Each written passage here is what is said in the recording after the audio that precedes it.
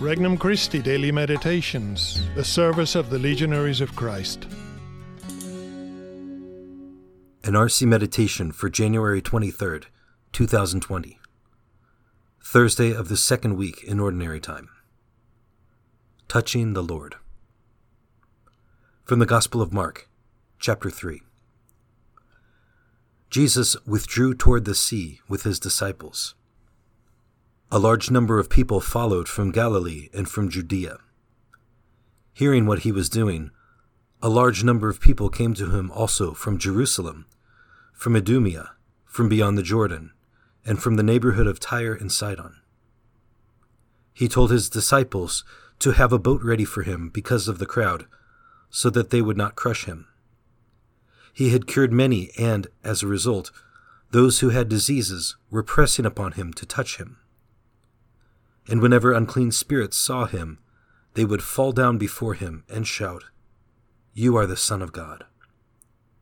He warned them sternly not to make him known. Introductory Prayer. Lord, this time of prayer should be everything for me. The moment that I long for, the food that sustains me, the comfort that strengthens me. I know that you are at work in me, even when I don't feel you, and don't even seem able to perceive your presence. I want to pray fervently and from the heart, not just with my mind. Petition. Lord, help me to touch you in this moment of prayer. Help me to touch you in the Eucharist so that your presence will transform me. First reflection. Was Jesus afraid? In yesterday's Gospel text, Jesus silenced the Pharisees in the synagogue. So incensed were they against the Lord that they began to plot with the Herodians to kill him.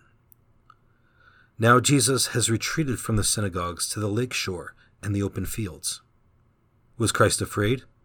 Was he running from his enemies? Hardly. The Lord was simply aware that his hour had not yet come.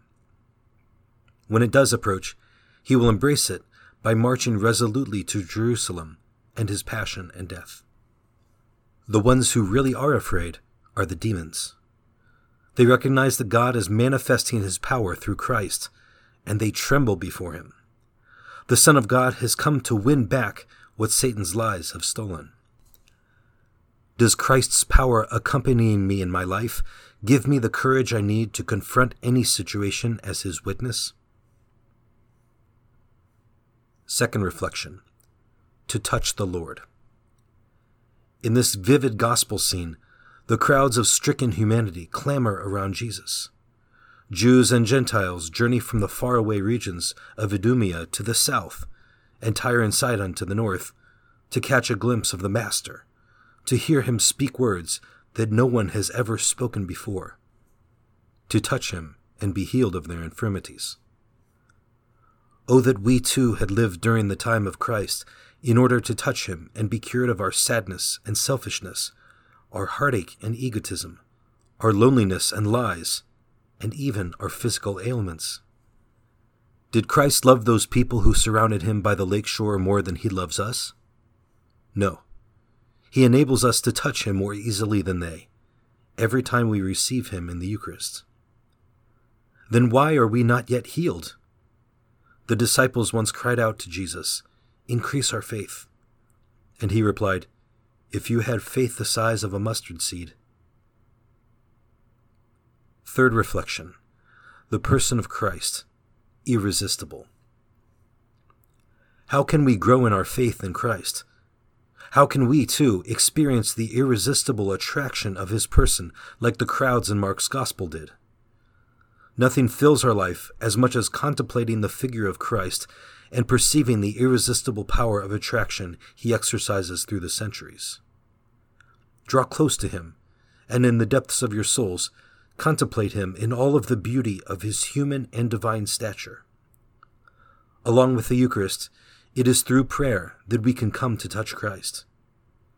Prayer is the most solemn moment for confessing our love. It is the raison d'être of our lives, the ideal of our apostolate, the nourishment of our whole existence.